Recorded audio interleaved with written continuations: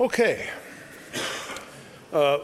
Levi answered a question last week about God's chosen people, and he traced the record of God's plan coming through the Jews and then going over to the Gentiles after the death of Christ, including that in it.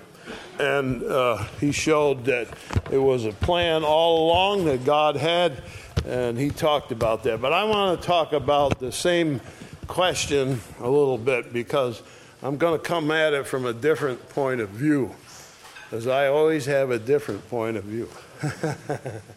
And I want to come at it from the idea that the phrase, God's chosen people, is very often, I believe, misunderstood. And we assign to it ideas that are really not correct.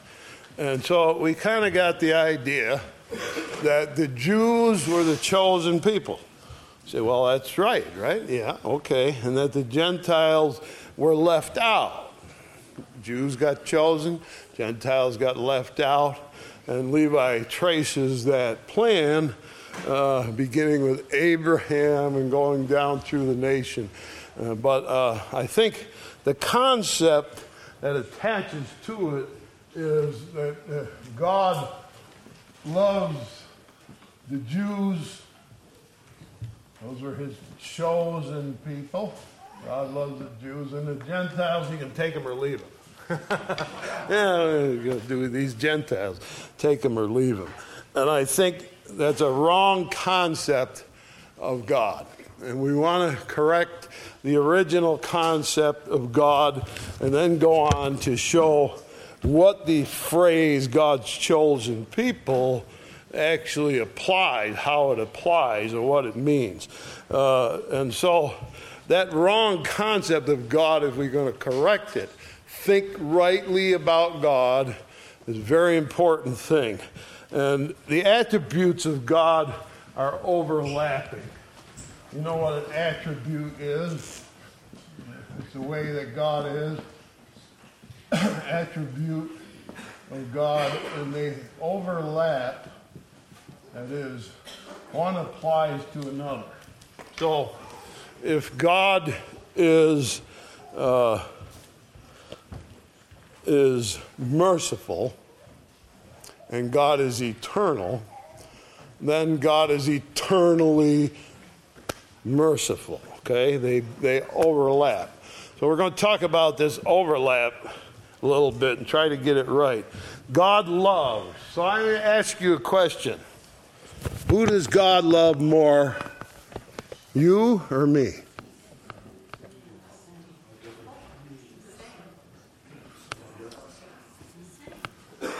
Why is it the same? Does God love the Jews more than the Gentiles? You sure?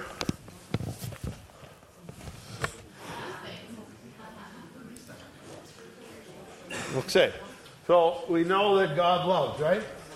So we're going to take that attribute. God is love. We're going to take another attribute that's infinity. Infinity is what? Don't think you understand it. You don't. I can't explain infinity. It's not eternity. It is infinite amount. So you add and you add and you add the numbers and you add and you add and you add and you add. So he loves you 100 times, 1,000 times, no. 1,000,000 times, no. Billions. Numbers aren't applicable to infinity. So we say we're going to go out. People say, go out into space, into infinity. Even space is limited. Infinity goes way beyond, it's just everything all the time. You can't grasp the concept of infinity. So if we say God is infinite and God is love, God loves us infinitely. It means he loves us and loves us and loves us. And so if people have connected the idea that God's chosen people are the ones that God really loves, and let's hope the rest of us get caught up along the way, that is incorrect. That's a wrong attitude towards God. And I want to go and point out today what God's chosen people, they were chosen to do what? And that's really the question.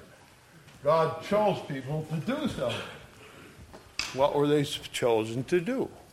What was God's people chosen to do? Well, the first thing that God's people were chosen to do was the Bible. And there's a reason that the Bible had to be written. What is it?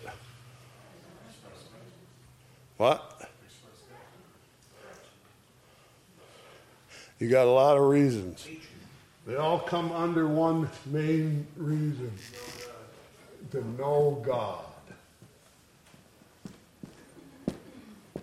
That's it.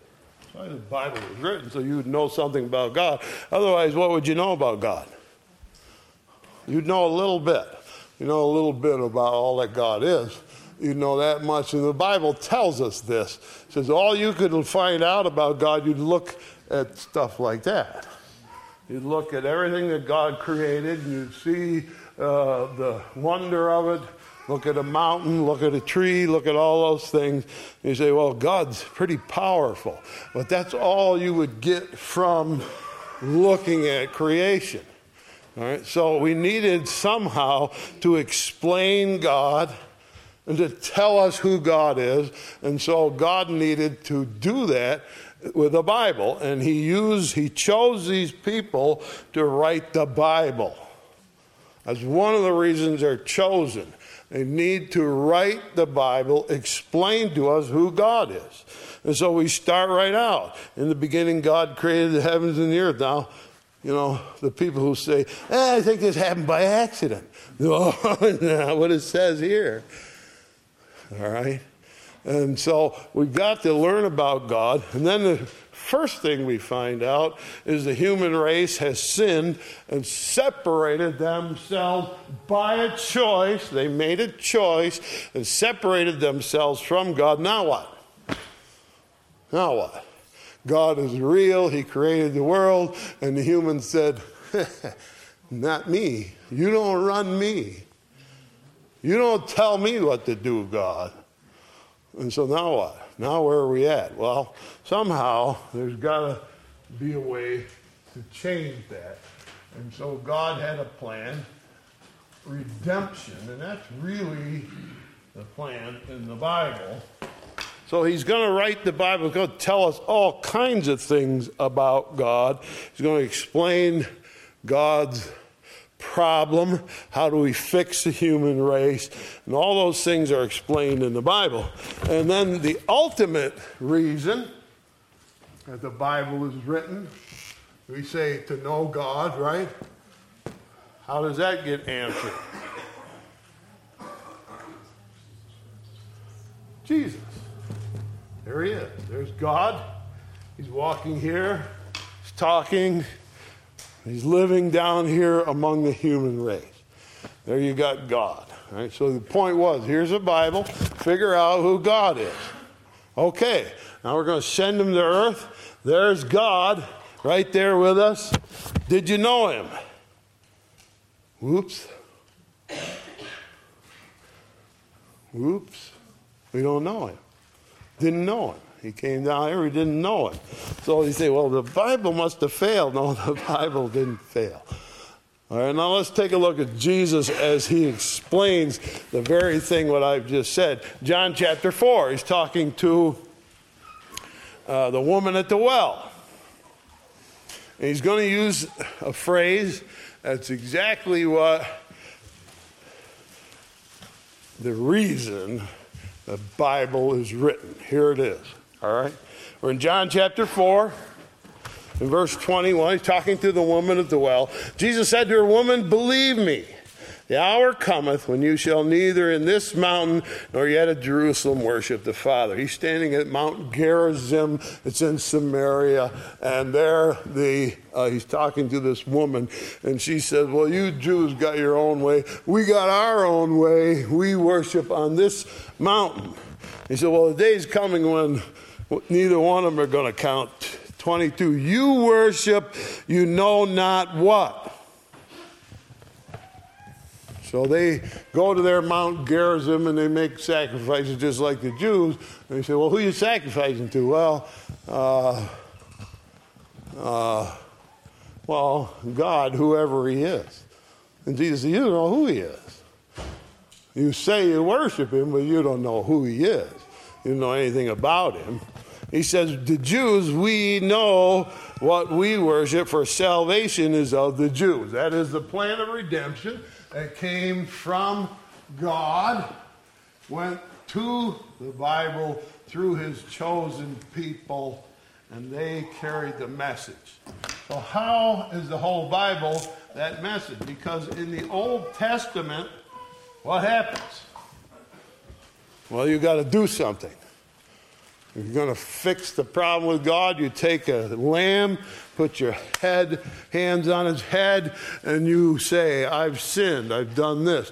And then you take the knife, not the priest, and you slit the lamb's throat. And they catch the blood in a bowl, and they pour it on an altar. All right? And so all these sacrifices, the Bible says, are pictures of what's coming. So you slit a lamb's blood, pour it on the altar. He said, there, now you got a picture of what's coming. How do we know? Because Jesus is going to come what? And die and shed his blood like the bowl you caught every time you killed a lamb yourself. Right? He's trying to tell you, this is what's coming. So the whole Old Testament says somebody's coming, the Messiah, is the word that they applied to it, or we know that was Jesus. He's coming. He's coming. The Old Testament is a picture. So you get the idea of the shedding of blood, the confession of sin, right? Transferring of guilt. All those concepts are there in the Old Testament because the Jews were writing the Bible and showing us all those things were coming. Right? So he says, you don't know what you're worshiping. Finally, Jesus comes in the flesh. You can see him. You can touch him. You can listen to him. You can learn from him. That's God. And the Old Testament shadows go ahead to Christ. Right? All the light of Scripture shines on the head of Jesus. All the light of Scripture shines on the head of Jesus. Right? So you identify Jesus.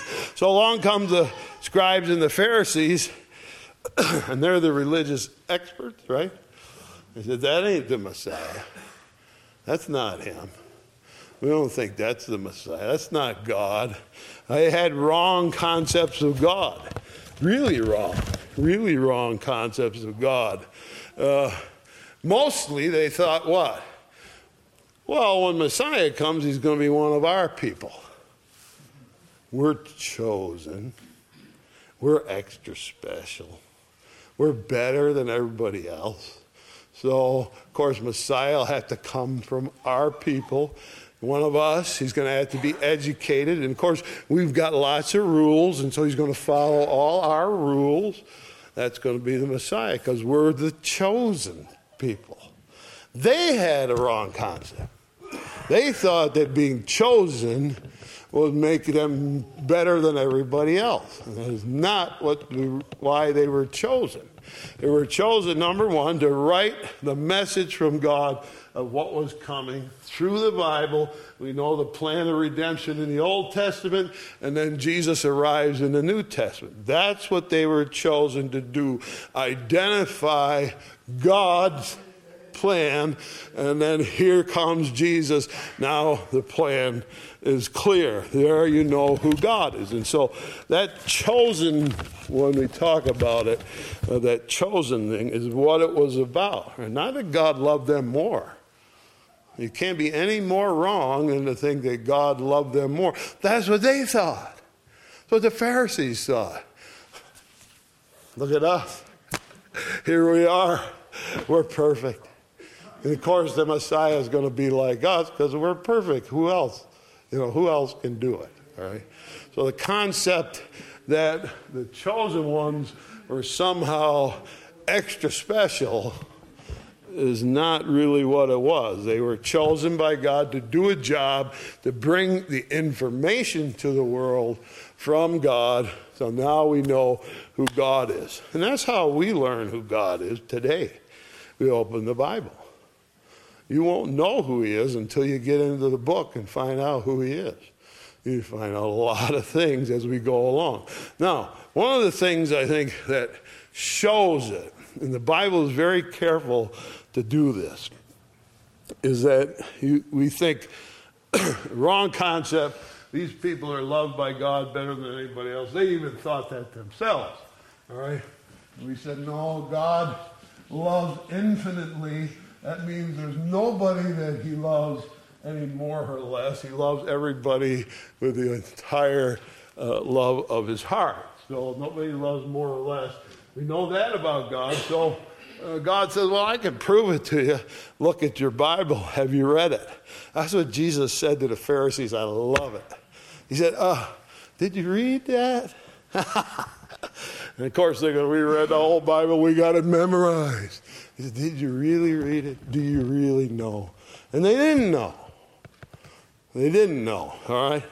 Let's just take a little walk through the Bible to show, number one, that God loves everybody an infinite amount, don't have to be part of the chosen clan. And when we go down just a little bit in time, we meet a man named Enoch. And what does it say about Enoch? Enoch walked with God and was not, for he was translated. That is, he loved God so much that he spent all his time talking to God. And one day God said, I'm taking you to heaven just like you are. I love you. Come on. And up he goes. Disappeared. Where'd he go? Lived here for 300 and some years, and he disappeared. Where'd he go? He went up to heaven. I think that's a lot of love. Was he part of the chosen people? No, he's just a guy. About, 5 generations in or something? He's a guy. Then go a couple more generations, and we meet a man named Noah. Is he Jewish? No. He's not, but what happened to Noah? Noah found grace in the eyes of the Lord. So here's a guy, he's not chosen, not anything, but God looks down. I love the way that guy thinks. I love the way he behaves. He'll do anything I tell him. He trusts me completely. So build an ark. How many people have been to the ark down in, where is it? Kentucky.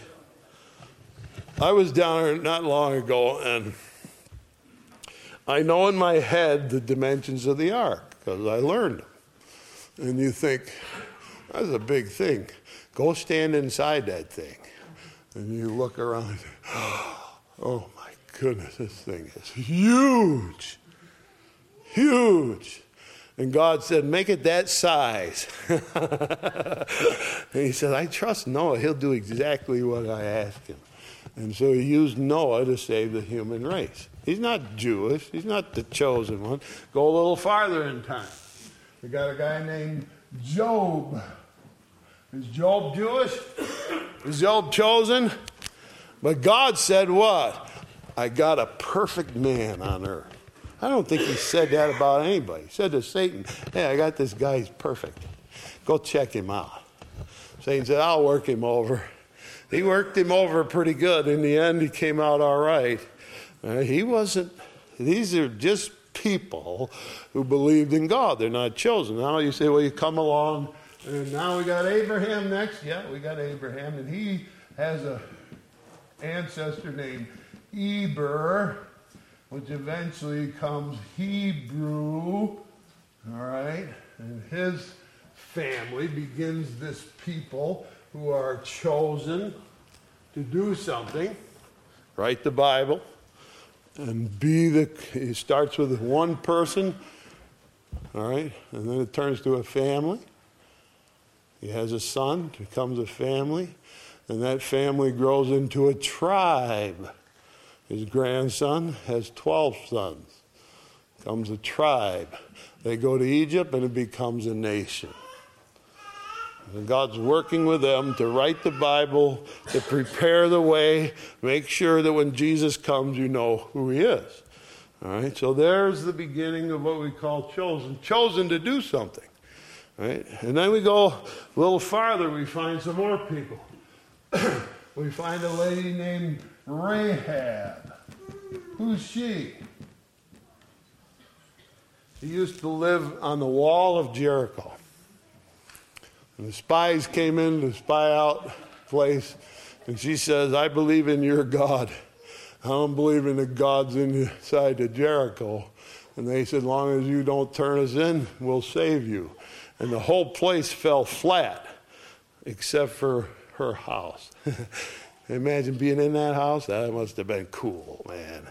I'd love to be standing in that house, and the whole wall is crumbling around you, and there's your house, the only one standing up on the wall, because she believed in God. She's not Jewish. She marries in to the family and becomes part of the exact line that will lead to Jesus. He becomes an ancestor of Jesus. Go a little farther. You meet a lady named Ruth. Who is she? She's a Moabite. She's from the tribe of people that were the descendants of a knothead that made some real messes in his life. And she's a part of that. She marries into the family and becomes a descendant of King David. So now we're putting Gentiles, not chosen people, into the plan. They're right in the plan now.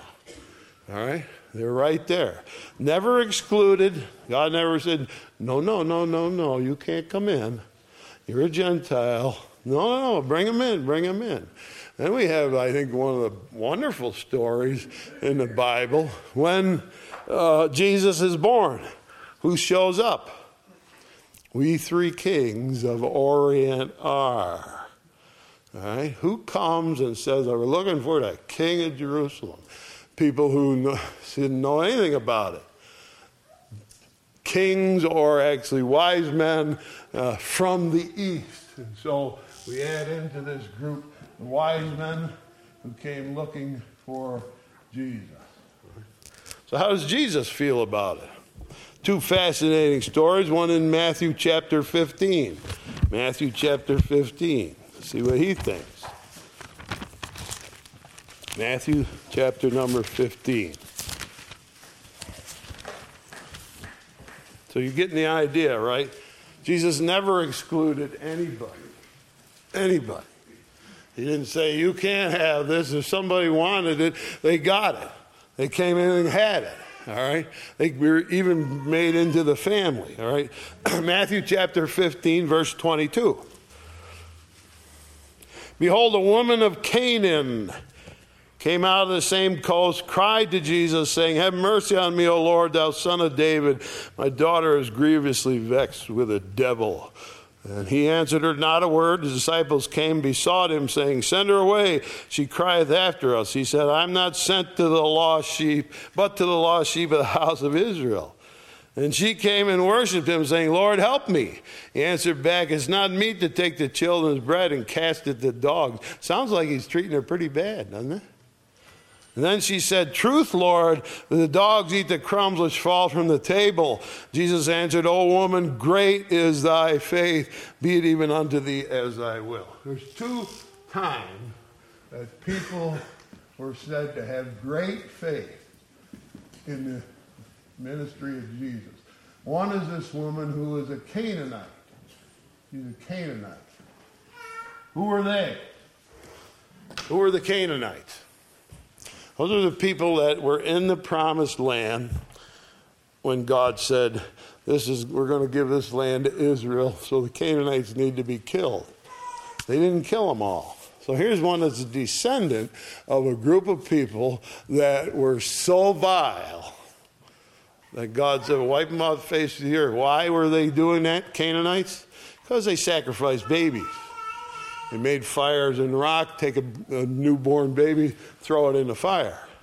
God said, I hate it. I'm done with it. Their cup of iniquity is full. Wipe out the Canaanites. Here's a descendant of those people, and Jesus says, you got a lot of faith, honey. You're in. You got what you need. He's not Jewish. All right? There's another one over in Luke 7. Luke chapter 7. Luke chapter 7, verse number 6. There's a fellow here, he's got a servant that's ready to die.